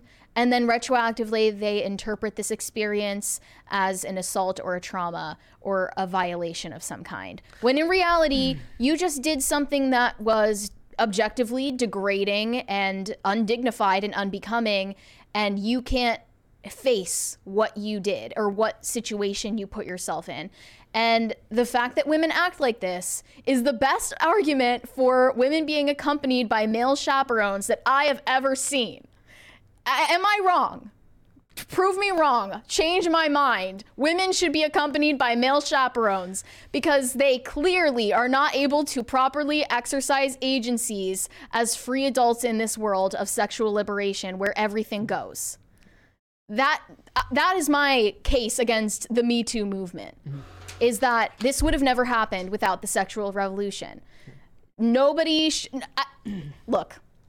I don't know the truth of this, and I'm sure that Diddy is a sexual degenerate and a perv, and he's been, accused of doing gross things behind the scenes in the entertainment industry for decades. And that's what everyone said when the original Cassie lawsuit came about.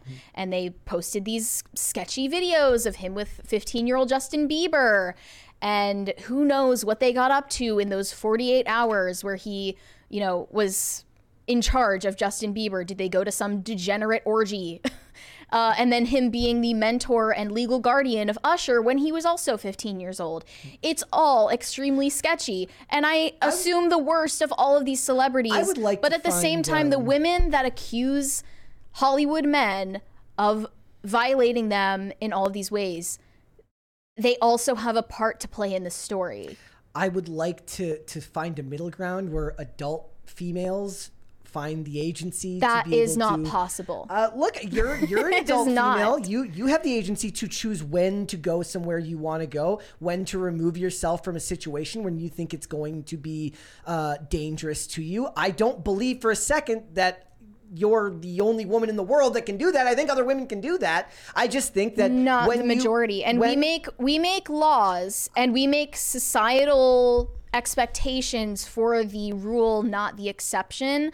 I have full faith in myself that I can advocate for myself, but these are understand what situations are posing risks to me. But we're talking about the exceptions and not the rules. Millions of women go out every day and interact with the opposite sex and don't come back with sexual assault claims. These are the exceptions. No, you're not seeing rules. this because it's being covered in the media. But the point is millions of people go out every day, including people who spend time with celebrities, go out every day, they party with celebrities, and they don't come back with stories of sexual assault. Women can make those decisions for themselves. The problem is there's too much financial incentive. There's too little requirement of evidence. There's too much guilt placed on the people who dare ask questions that a person who's self-interested, whether assaulted or not, can be brought to bring these types of accusations, because people are always going to put their own needs first. So I think that we have to give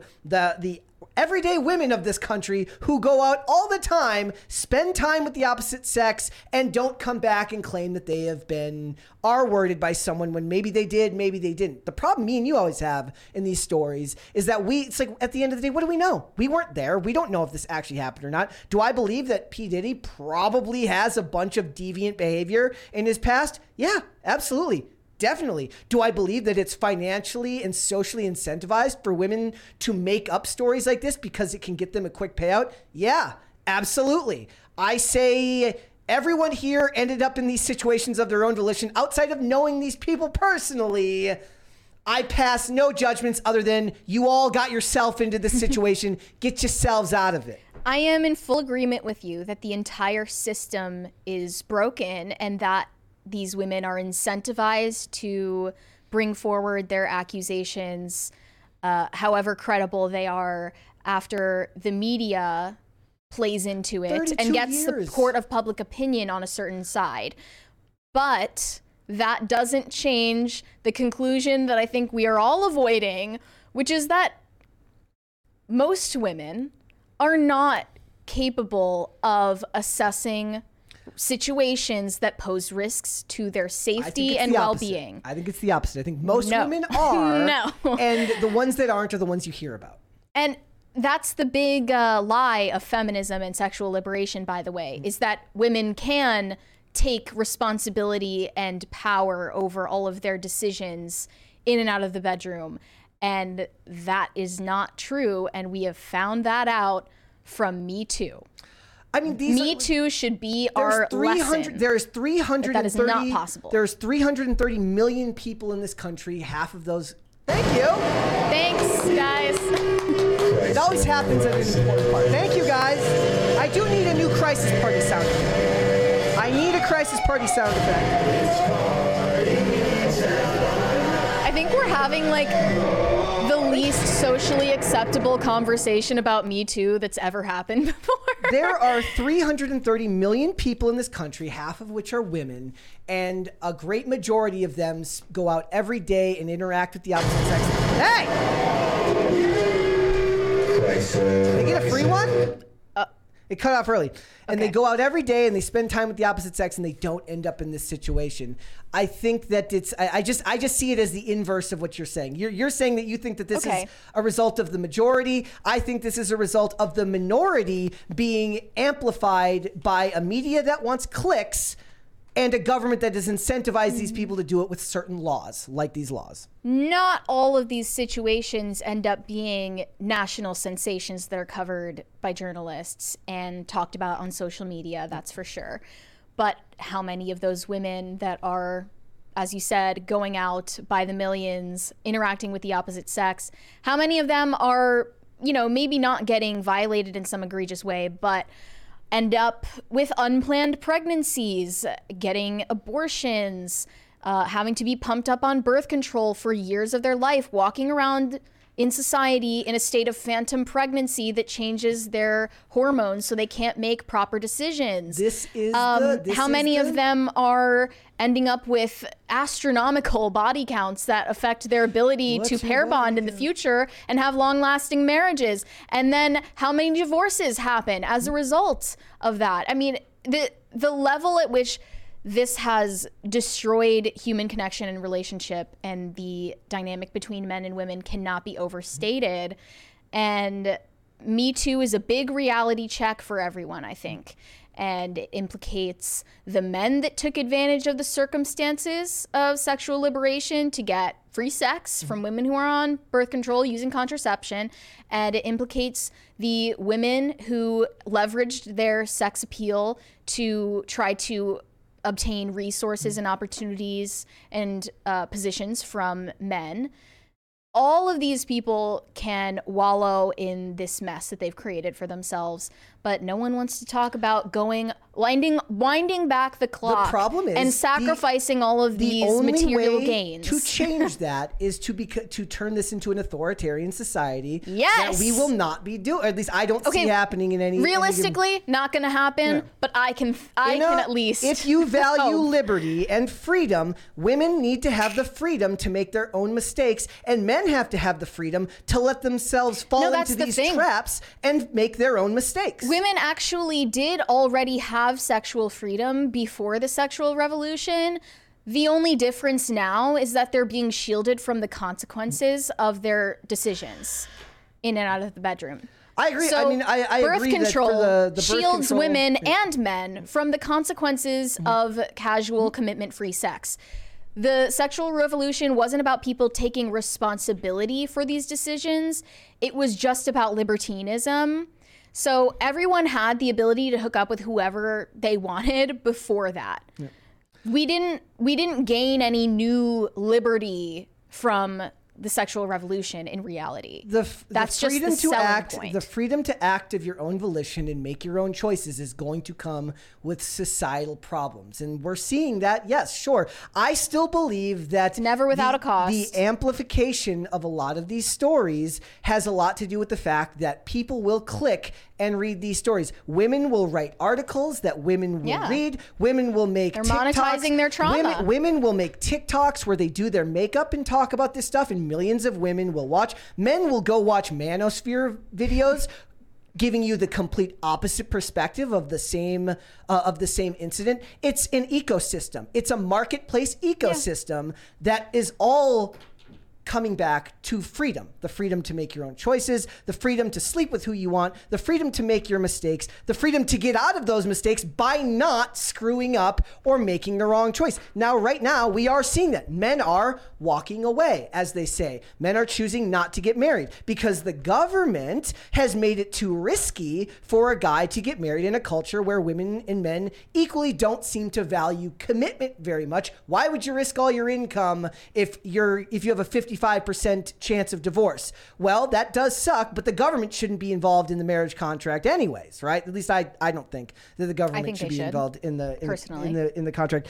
I just don't see this as the type of thing that whether you believe that it's the majority of the problem is women being in a lack of agency, whether I believe that a minority of women screwed up for everyone by making these cases public and it being a problem, it all comes back to the freedom we have to make our own choices. And I will always choose freedom and free will over somebody intervening and telling me I can't do something, even if it's just that copy pasta all over again.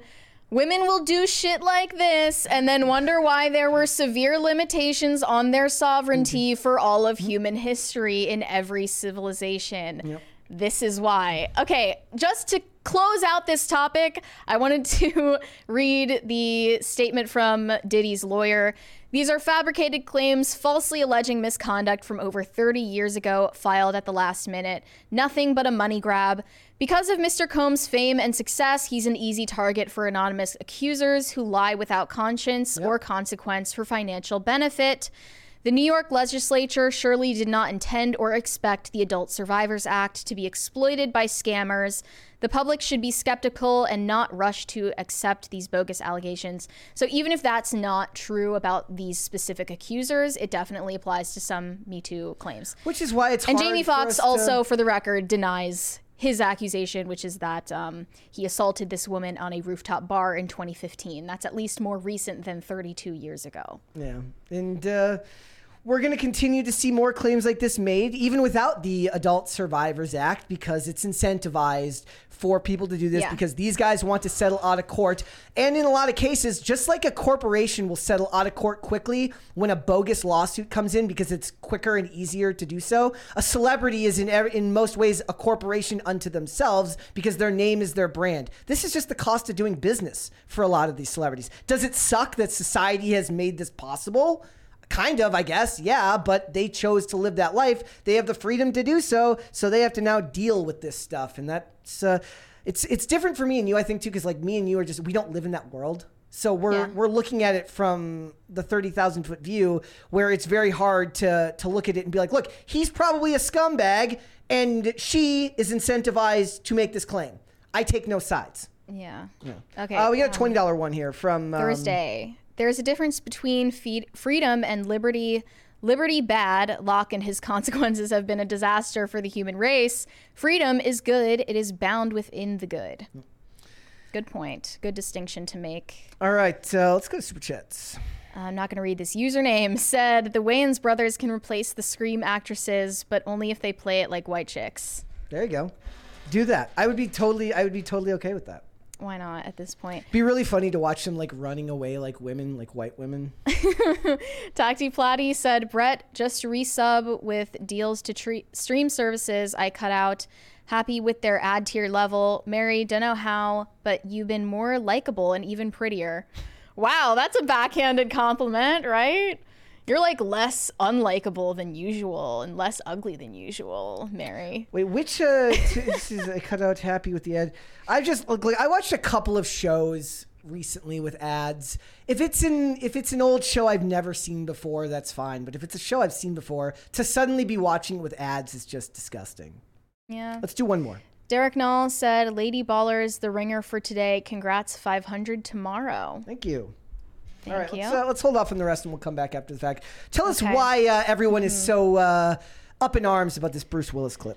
So over the holiday, Bruce Willis's daughter, Scout, posted a video to her Instagram where she held out her hand and held hands with her father.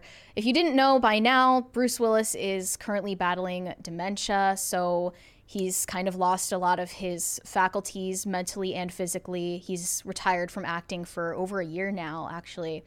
And people have just been wondering what's going on with him. And a lot of people are up in arms about the fact that she posted this video because they find it exploitative, disrespectful. They're wondering what her motivations were for posting this. Is she trying to clout chase off of her father's fame and subsequently him falling ill and no longer being able to be in the public eye? It's a lot of speculation. No one really knows, but let's just watch the video. You can judge for yourself if you think that this was sinister in some way. I suspect that she had good intentions, personally. It's literally a 3-second clip. Yeah. Here we go. It's just them holding hands. She holds out her hand and he grabs it. I mean, it a little bit reminds me of when people play that trick with their dogs where they do the handshake with their dog. But, you know, it's true that Bruce Willis doesn't have the capability to consent or not to being on social media and being in the public eye. He retired for a reason because he doesn't want to be in the public eye anymore and have people talking about him and seeing him everywhere. Yeah. So that's a good enough reason for me to say it's a bad idea to post him on social media. Yeah. Right? Yeah. On its face, I saw it and I saw nothing wrong with it. A lot of people saw it as heartwarming. I did as well. At first, my instinct is to say this is creepy and bad because she's posting it and he doesn't have the ability to consent to the video. He definitely doesn't. But that raises all other questions. Children can't consent to being on social media. And people post people with mental disabilities can't properly consent to being on social media. People post their kids all the time. Kids who are under 18 who couldn't understand the gravity of what it means to post a video of your kids, especially since there's a lot creepier results for your kids ending up on the internet than adults. Yeah. Right? Is it exploitative? It kind of reminds me, didn't we watch something recently where somebody like took a video of somebody like in a coma? And wait, really? And we were like, I didn't consent to wanting to be shown while in a coma on video. Yeah. Right? I did recently see someone post a picture of their family member who was unconscious in a hospital bed after getting in a car accident. And I was like, yes, is that really the best idea?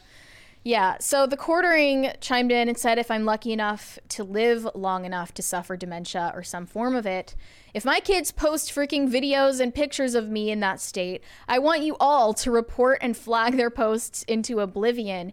He's not consenting to this. He isn't able. And then the original poster said, "I never thought of this. He might not have ever wanted a camera on him." But then someone said, "Counterpoint, Bruce was a very famous guy with fans worldwide, worried about his mental health and how he's doing physically. Everyone is suffering everywhere, and maybe this gives some comfort to people in similar situations trying to find hope. Either that or she wants clout."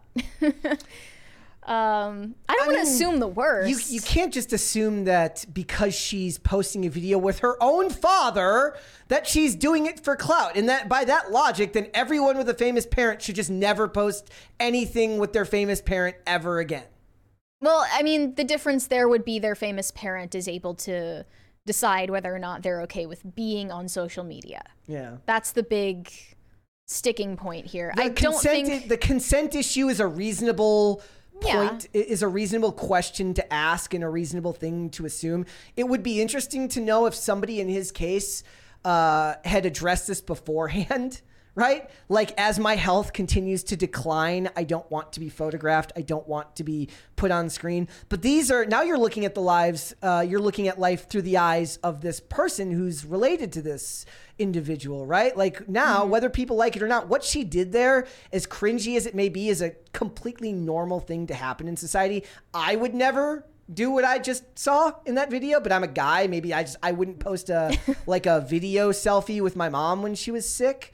But like, I understand that women and men look at social media differently, and that I don't believe, maybe we can go back to the question about consent, but maybe the better question is to ask what her intent was. And I saw no malice behind what I just watched. Yeah, I don't want to assume malice either. I don't think that she's clout chasing or intending to demean him in any way. But social media is still such a new thing if you think about it in human history. This is a new technology and we don't know how to handle it. And there are so many faux pas. This is not the lady who did the dance next to her baby in the NICU that said, "My kids got RSV," and then she did the stupid dance. This is not that. No, it's not the same thing at all. The last time we talked about Bruce Willis, oddly enough, was because he consented to have his image used by an AI deepfake company called Deepcake.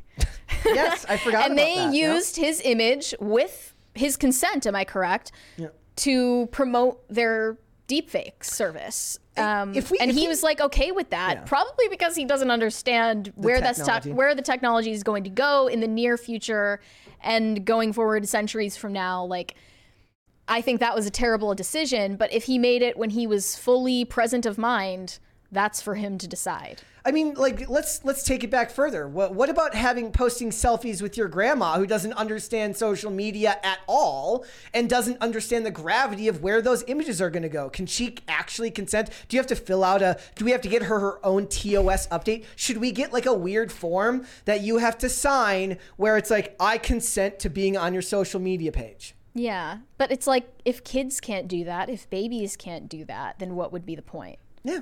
I think that I'm very glad as an early Gen Zer being born in 2000, right when like digital cameras were a thing, but not smartphones, that I didn't have to be broadcast all over social media as a child. Yeah.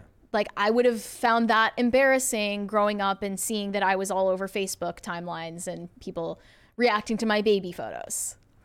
So I think that it's safe to assume for other kids that are growing up today, that's not a good idea. And also, just, you don't know who's seeing the post. You don't know. It doesn't matter even what type of photo it is, because we're not sick and perverted. Our minds don't go to a dark place when we see just a normal photo of a kid on a playground or whatever. But for the people who are sick in the head like that, they might see it like that, and you don't know how it's going to be received or who's going to have access to it. We should start a consent form company. Like just like P. Diddy and Video Vixen lady, consent form. Aphasia riddled granddad who used to be an actor, consent form. College date, you're drunk, she's drunk, consent form. There's millions to be made here. I mean, if you need to have a consent form, a contract of sorts to consent to having sex, then you might as well get married. None of that stuff will matter anyways, because they'll just say it was signed under duress. The consent form is useless. And you can also revoke consent Yes. at any point in time. Exactly. Like, it's not really a meaningful model for what's ethical. I don't look at this video, and it feels like for a 3-second video to see this much like ink wasted, for a lack of a better term, wasted on a 3-second video feels just as much like a clout chase to me. A lot of server space wasted. Like, that feels like as much of a clout chase to me as the video itself, where she has more of a right to be in the space of her own father, and yes, maybe post a video that may or may not be socially acceptable than we do to spill thousands of bits of digital ink arguing about it. Mm-hmm. Like, yeah, it was a very mixed reaction. Someone said, terrible take on this. I see a daughter's love, and I'm sure it wouldn't be posted without approval. We need more posts like this. Technically, he wouldn't be able to. If he couldn't get consent, then his guardian would be, which would be his wife. Maybe the wife gave consent. Maybe her mom gave consent for this to Demi be Moore? posted. Yeah, maybe she was there because he's not married to her anymore. Gosh, and the last time we talked about Demi Moore was that weird video of her making out with a 13-year-old boy. Like, this is one of those things where when you, like, the internet is, by and large, especially places like Twitter, they're deconstruction machines. You're allowed to look at all of these people's lives from this wide view, right? You're not part of it. You're not interrupting what you're seeing, but you then get to put all of your own baggage and life experience into it and give your take on it. It's what we do in this job every day in a lot of ways. Granted, it's mostly about public figures and people who have consented to putting themselves in the public eye. You want to make $1 million off being a celebrity, you then consent to be judged and critiqued. Fair is fair, right? And I guess to Jeremy's point, she posted this. She's right to be critiqued for what she posted. I just don't see it as the same level of awful. Maybe post it to the family group chat next time. Yeah, maybe that's what they need to do. Just share. But that's the thing. Like, they don't want to do that, right? The Willis family group chat. They don't want to do that. They want to post about stuff online because it is good for clout. But it's not just about clout. It's that's how we share our lives now. Yeah. You share your life by posting stuff on social media. At least most people do these days. Mm-hmm. So I guess there's ethical concerns, sure, but I don't think that this is the huge faux pas that they're kind of making it out to be. A little bit blown out of proportion. It seems like it a little bit, but maybe I'm wrong. Yeah. All right, let's go to super chats. Sorenko Productions said new white chicks, more like white. Okay. No. Shane H. Wilder said, Hanksgiving and not a single one dressed as Tom Hanks in Philadelphia. I'm sorry, that joke was out of pocket. Garrett Lancaster said, Chalamet is Wonka dude. Chalamet is Wonka brother. #dudesy. I don't really have any desire to go see Wonka. We should review it. We will, but again, I'm happy to be proven wrong. I was just dying at that video of Timothy Chalamet at a recent promo event for Wonka. Yeah. Where he's like, if you would have told me that when I was 10 years old, like watching like Johnny Depp as Willy Wonka, that like one day I would be like promoting my version of Willy Wonka and like standing next to Hugh Grant, who's an Oompa Loompa with an Oompa Loompa dump truck, like I would have like not believed you, and like it's just so awesome that I get to like inspire people. I don't think Timothy Chalamet ever thought about Wonka a day in his life growing up. I don't think he cared. Really dumb. Let's hold off on the rest. Let's just hold off on the rest, or Okay. do one more. Carnell said, hey gang, I'll be sure to put you on the invitation list for Murray Christmas this year, because we all know how much Mary appreciates Bill Murray. Yes, but not as much as I don't appreciate Bill Murray in his folksy. Wait, is this a joke that I like dislike Bill Murray? Do you? I don't have a problem with I thought Bill I was Murray. the one who was more like his irreverent You sense do of find humor it bristling. Yes, I do. I find it a little bit try hard. All right, let's move on. What's going on with the Squid Games lawsuit? Squid Game lawsuit. Yes, Squid Game. So, okay, Netflix decided it would be a good idea to make Squid Game into a reality show. So they brought on 456 players to volunteer and compete for a prize of $4 million, $560,000. And now a couple of unnamed contestants from the show are planning to sue Netflix because they didn't regard their health and safety concerns. And they claim that they have suffered nerve damage and hypothermia while in these challenges. And okay, if one of the complaints had been emotional damages, I probably would have had an aneurysm. Thankfully, it wasn't that. But look, if you didn't see Squid Game, I didn't either. But basically, it's sort of like Hunger Games. They are in a competition for a cash prize, and they die. When they are eliminated, they die. So in the reality show, they obviously can't recreate that. You are already participating in a baby mode, pussified version of Squid Game for a reality show that you volunteered to be on and are being paid to be on while contributing nothing. And you have the nerve to sue for nerve damage and hypothermia. Who is the Rosanna? Who was the YouTuber that was like mad Rosanna at Mr. Pansino. Mad at Mr. Yes. Beast? So Mr. Beast already did real life Squid Game. He already did this idea before Netflix got to it. And okay, I watched the first. Hers wasn't the Squid Game. The Rosanna Pansino. It was thing a hide and seek game. It was hide and seek. But yeah, Mr. Beast already did this, and it didn't need to be like a 10-part series that was dramatic and emotional and takes itself way too seriously. I watched the first episode of Squid Game: The Challenge, and it was unbelievably gay. It was awful.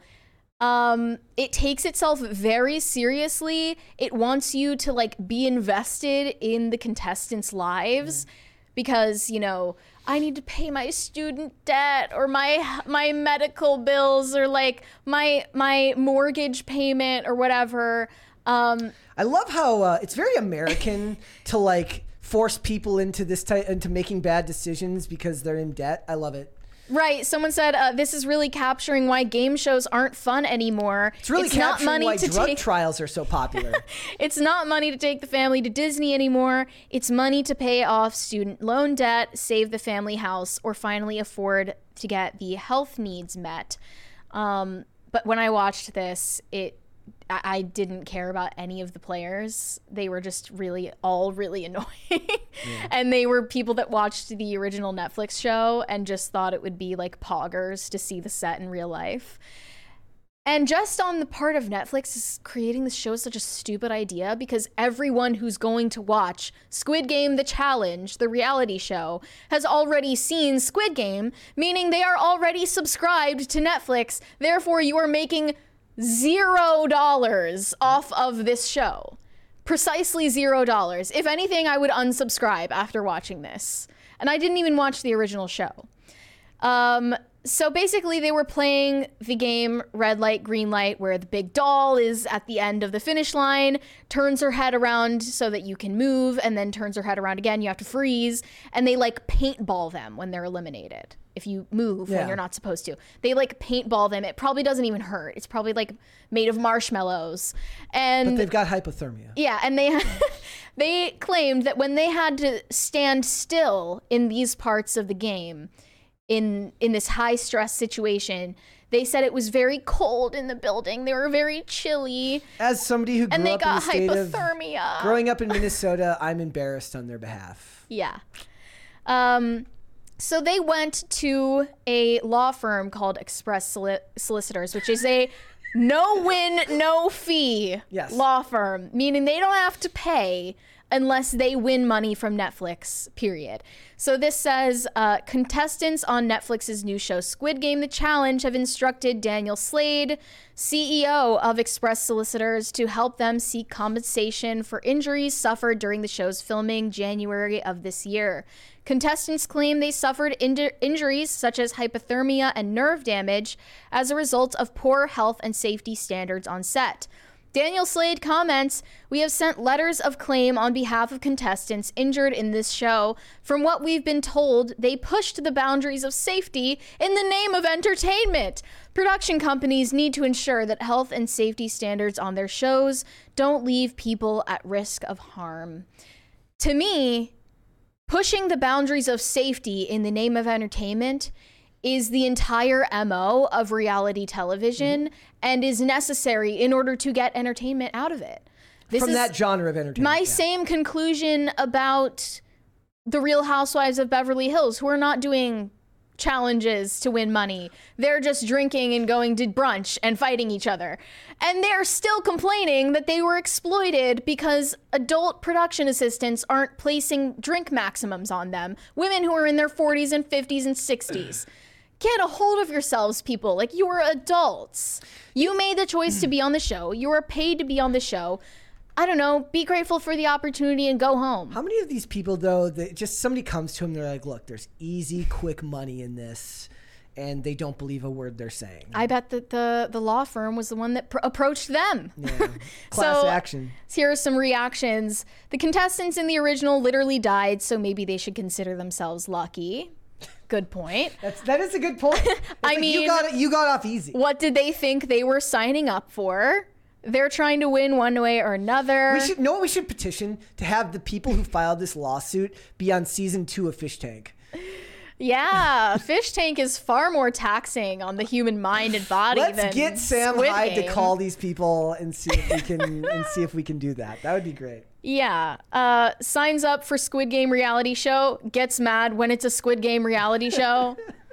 Fair point. And when you look at this show, the sets they must have been so exorbitantly expensive to build. Mr. Beast said that when he did it, it was super expensive. He All thought of it was going to be like $1 million video. Then it was a $2 million video. Then it was a $3 million video. Finally cost about $4 million to do. Yeah. And Netflix is in no position to be taking financial gambles like that. And look at this. It backfired on them because people are soft little babies and whine about everything. I mean, the point of reality TV is to see people who are being mentally and physically taxed and pushed to their lowest for entertainment value. In the chat, James Brighter says the trial should be on Judge Judy. Yes! Yeah. Yes! I love that. I'm 110% down with that. Let's just make the whole thing a farce. I love that. That's a fantastic That's a good idea. Look, and when they make shows like this, these types of lawsuits are baked into the cost. They expect stuff like this to happen. Yeah, I suppose so. Especially if you're inviting on hundreds of people. Who are not actors, who are just, you don't know what you're going to get with any of these people. And that's why I didn't like watching it, because they're not entertaining or interesting people. Yeah. One of them was like, I think I'm going to win because I have that, like, Aries energy or whatever. It was like just the dumbest shit ever. Also, every time that players were eliminated, one person getting eliminated represented $10,000 more being dropped into the prize money. Bro, one person was going to win no matter what. Yeah. Like, you were going to win it was a set amount the same amount of money, regardless of how many people are eliminated on the first day. It's like a visual gag to get them motivated. Yeah, literally. And then they drop like just one person got eliminated, and then they drop 10,000 and they're like, oh, that's not enough. Like, drop more. They're so stupid. Like, wouldn't they have to sign some I mean, they would have signed consent and release forms before this anyways. But as we know, those things are useless these days, just like your prenups. Literally, they weren't even doing anything that was entertaining to watch. This was no American Ninja Warrior. They were doing, like, baby puzzle games. It was so boring. It's giving the lady who got mad at Mr. Beast, who got mad because she said she got third place at adult hide and seek, but got pushed to fourth, and then basically made it sound like a MeToo claim. It's giving women in their 40s who got pissed drunk and then accused Bravo of exploiting them and their addictions and discriminating against them. You said you'd bring the top shelf liquor, and you didn't bring the top shelf liquor. Bring back like some real troopers to reality television. Yep, they don't like people who are willing to suffer for entertainment value. I appreciate that. I really Theo do. Vaughn would have done well at this. Yeah. Why didn't they get any influencers or like some kind of star power in this? It was all just randos. Yeah, and it's I mean, I still like I wonder like how the James Bond reality show, I still know nothing about it except for every time I see it on Amazon Prime, I get physically angry that they made it to begin with. You start dry heaving. I get very angry. I thought a great idea was bring on like 300 people and 100 of them are actors. And in the first red light, green light game, just start like pretending to actually snipe them. Like with squibs like flying everywhere. They actually start losing their minds, freaking out. They would end up getting sued for that for emotional distress then. The emotional distress lawsuit would No, but they were like through. getting hit with these like watery paintballs that probably didn't even hurt. And they were like, like dropping to the floor. They should be more embarrassed by the fact that they're suing over this. But you know, when there's money involved, people will put a lot of shame out the window if it means a payday. We need a golden era to come back to reality television. Also, like it's kind of like when I hear express solicitors, it's kind of like that meme. It says like when your lawyer shows up like this, and it's got a guy with the really baggy pants that are like right above his the shoes that says you know you're going to jail. Yes. Like that's what this is. Look at my lawyer, dog. I'm gonna go to jail. I'm going to jail, dude. That's exactly what this is. I love it. It's at the same time, I don't really feel bad for Netflix. Good. Deal with your annoying lawsuit. This is your own fault. You made a reality show for only people who are already subscribed. Isn't the aim with every Netflix original to get new subscribers? Like that's literally the only way the platform makes money. I mean, maybe the idea is that with advertising, they could pull in some people who maybe some people. One thing that happens with Netflix when they get like a show that does really, really well, especially one that gets like an instantaneous release, meaning that there isn't week-to-week drops, people will subscribe just to watch that show and then unsubscribe. So maybe their hope is that somebody who subscribed for Squid Games will come back for Squid Game. Yeah, sure. I'm putting myself in the mind of It's Always Sunny Ted I'm putting myself in the mind of Ted Sarandos or whatever his name is, the CEO of Netflix. He's figuring it out. Hey, they're whether we like it or not, they're like Netflix is still crushing everybody else when it comes to the streaming services. They may not have money to waste, but they've certainly got more right to screw around than any of these other services. The other ones are actually losing money. Netflix is the only one that's actually seeming to squeak out the smallest bit of profit from their business model. They're opening physical locations. How smart can they be? Yeah. Did you see that? They're opening physical Netflix locations. What are they, like a bar? It's like I had this. Is it like the cursed Bumble meetup bars that they opened for like meeting on the dating app? You go to the Bumble Beehive bar. They'll be called Netflix houses. Ew, what? In 2025. What does that mean? If you ever wanted Netflix to be more of an interactive experience.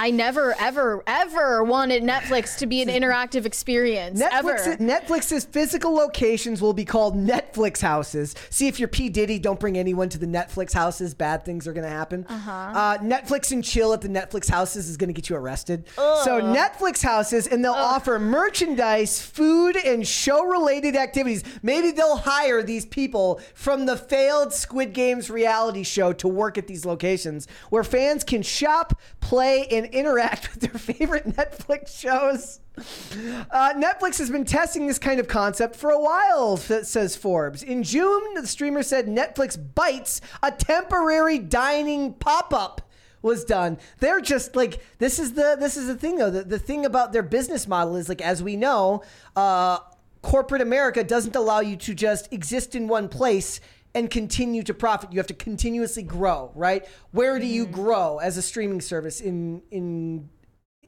this market? You have to grow elsewhere. Why would they call it a house? They should. I'm surprised they don't have do they have a record label? I'm surprised they don't have like a record label. Yeah. Yeah, I would have thought that too. Says that they had temporary pop-up dining experiences based on some of its culinary shows. In May, it hosted only on Netflix in Japan, where settings from popular shows like Stranger Things and Emily in Paris were recreated for fans to explore. Last year, Netflix launched The Queen's Ball, a Bridgerton experience. A traveling event where the fans could dress like Regency characters and attend a Bridgerton-style ball. I bet you women would like that. And it's certainly not profitable. And the boyfriends are like, I'm not going to do stupid. that. So yeah. I literally never once in my life have I thought I want Netflix to be a more interactive experience. Next thing we know, they're the point is that I'm isolating. Next thing we know, they're gonna go to the red light district in Amsterdam and open Netflix and chill brothels, where you go and you have sex with a prostitute and then watch Netflix when you're done. They also expanded into ice cream. They have a Ben & Jerry's Netflix flavor. Ugh. Netflix and chilled. That's awful. Mm-hmm. All right, guys, let's go. We got some super chats to finish out the show. Guys, we are halfway to a second crisis party. Can we get a second one before episode 500? I ask you. How many crisis parties for Brett to tell us who was in Paris? I have, since I don't know who, two. I'll lie and tell you who was in Paris. TL1524. Oh, wait. No, I'm definitely not telling who's in Paris. Okay. Said, did y'all see the Lady Ballers Daily Wire trailer? Yes, we watched it on the stream. Go back and check it out. You must have missed it. Joe Watland said, work graveyard and holidays. Hermit, TG, whole chicken, instant pots, stuffing, gravy, all in one pan. Canned cranberry, store-bought pumpkin pie. Fresh berries, whipped cream. Ate it all weekend. It was glorious. Love. That was a little bit hard to understand, but... Yum. Yeah, sounds good. Bucky Ducky said, these polls are never nuanced enough for me. A party where everyone dressed up as person sounds like fun, but replacing Thanksgiving with it is cringe. I ended the poll, The point ladies of and the gentlemen. poll is that you can't choose a middle ground. Friendsgiving, cringe or not? 64% say cringe. Okay. A little bit controversial. Again, he is right that it's not nuanced. If you're also spending time with your family, I don't see anything wrong with also finding time to celebrate with your friends. Look, life is long, arduous, and shitty sometimes. What's wrong with finding some time to spend it with people that you care about? I don't see that as a bad thing. Don't let people enjoy things. Yeah. Slain Hope said Anthony Bourdain was dating Asia Argento, a MeToo movement leader, and when the evidence came out that she MeToo'd a young actor, he deleted himself. I forgot about that. Yeah. And by Me Too to young actor, they mean that she was the Me Too'er, not the Me Too-y. Then he was made into the Epstein body double. He was the Me Too-y, not the Me Too'er. Yes.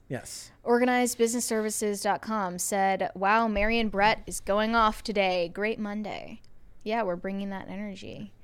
Bucky Ducky said, Mary, where do you suggest we get these responsible male chaperones from? I don't think that checks out as a legit solution. It's not like we're brimming with a bunch of societally responsible men these days either. Both genders are a mess right now. Yeah, I'm not actually billing that as a legit solution for 2023, but for the cases where... The chat agreed with you. The chat said Mary's based. We should just enslave all women and force them to... No, it's not...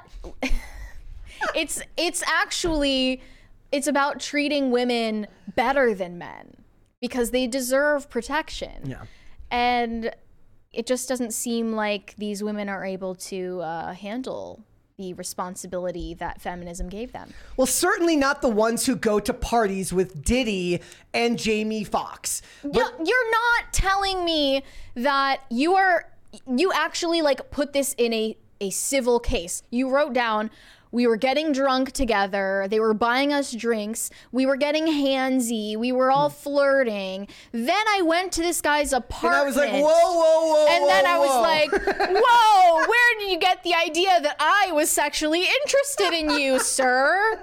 Sir, now that is just presumptuous. How dare you, sir? How very dare you? If you want to be treated like a lady, act like one. Simple as. Bang Bang Lulu said, did Diddy do it? Diddy? P. Diddy? Like Biggie and P. Diddy, really? LOL. Shane H. Wilder said, don't you have to sign a waiver on these shows? Yeah, I'm sure they do. That doesn't mean that they're not going to get Are they going to get a payout, though? They'll probably get a payout. Shane H. Wilder, like, that's actually so unjust. I feel like it should be a crime to make a career out of launching frivolous lawsuits, because a lot of people do this on specific targets who can afford to give you a settlement of $5,000, but definitely can't afford to pay a lawyer $60,000 to defend themselves. It's predatory, and it should be a crime. Anyway. Good luck changing those laws. Yeah.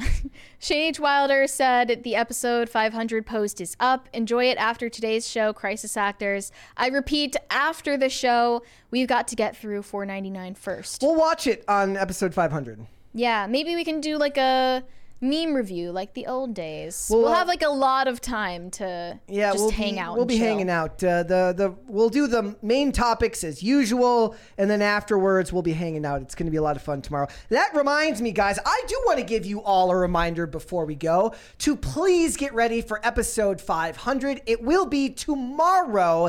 We will be starting at noon, not at 3, and we will be running from noon until 5. That is Eastern Standard Time. Eastern Standard Time. I have invited several people. I'm hoping that people will come in. Open door policy to come in, hang out for a while, chat with us, chat with you guys. It's going to be a lot of fun, and I do want to say thanks in advance because we wouldn't have gotten to 500 episodes if you guys didn't take the time to watch us. So thank you for that. Mary, now that we have gotten through all the super chats and everything else, why don't you let everyone know where they can find you? Oh, we got one more here. This is from Carnell. Says, come bust a move where the games are played. It's chill. It's fresh. It's gamer maids. That was a very good. I'm going to go watch Wayne's World now that he said that. But yes, it is on now. But Mary, where can they find you? You can send me validation on Instagram at Mary Archived, or you can send me hate on X. That is also Mary Archived. See you tomorrow. All right, guys, and if you would like to follow me, I am on Instagram and on Twix at Brett Dasovic on both of those platforms. If you would like to watch me, in addition to this, I will be on live with Colonel Kurtz tonight at 9 p.m. Eastern Standard Time right here on YouTube. We're running from 9 to 10:30. She and I are going to discuss Pearl's tweets from over the weekend as well as a bunch of other stuff. It's going to be a lot of fun, so you should join us there. In this show, Pop Culture Crisis is here 5 days a week, Monday through Friday, 3 p.m. Eastern Standard Time. That is noon Pacific. We got one more here from Bucky Ducky. Says, where is this open door? How do I IRL raid episode 500? I'm sorry, my friend. It is an open door to those that work here. Yeah. So, yes. Please do not come. Yes. As Kamala Harris would say. Yes, do not come. Noon to 5, noon to 5 tomorrow, 3 p.m. Eastern Standard Time. Most days, but noon to 5 tomorrow. Amazon Music, Apple Podcast, Pandora, and Spotify if you'd like to listen to this podcast rather than watch. And if you'd like to follow the show on social media, we are on Twix at popculture_show, Facebook and TikTok at Pop Culture Crisis, Instagram at Pop Culture Crisis Pod. Guys, we will see you tomorrow at noon for episode 500. See you then, guys. Bye. Bye.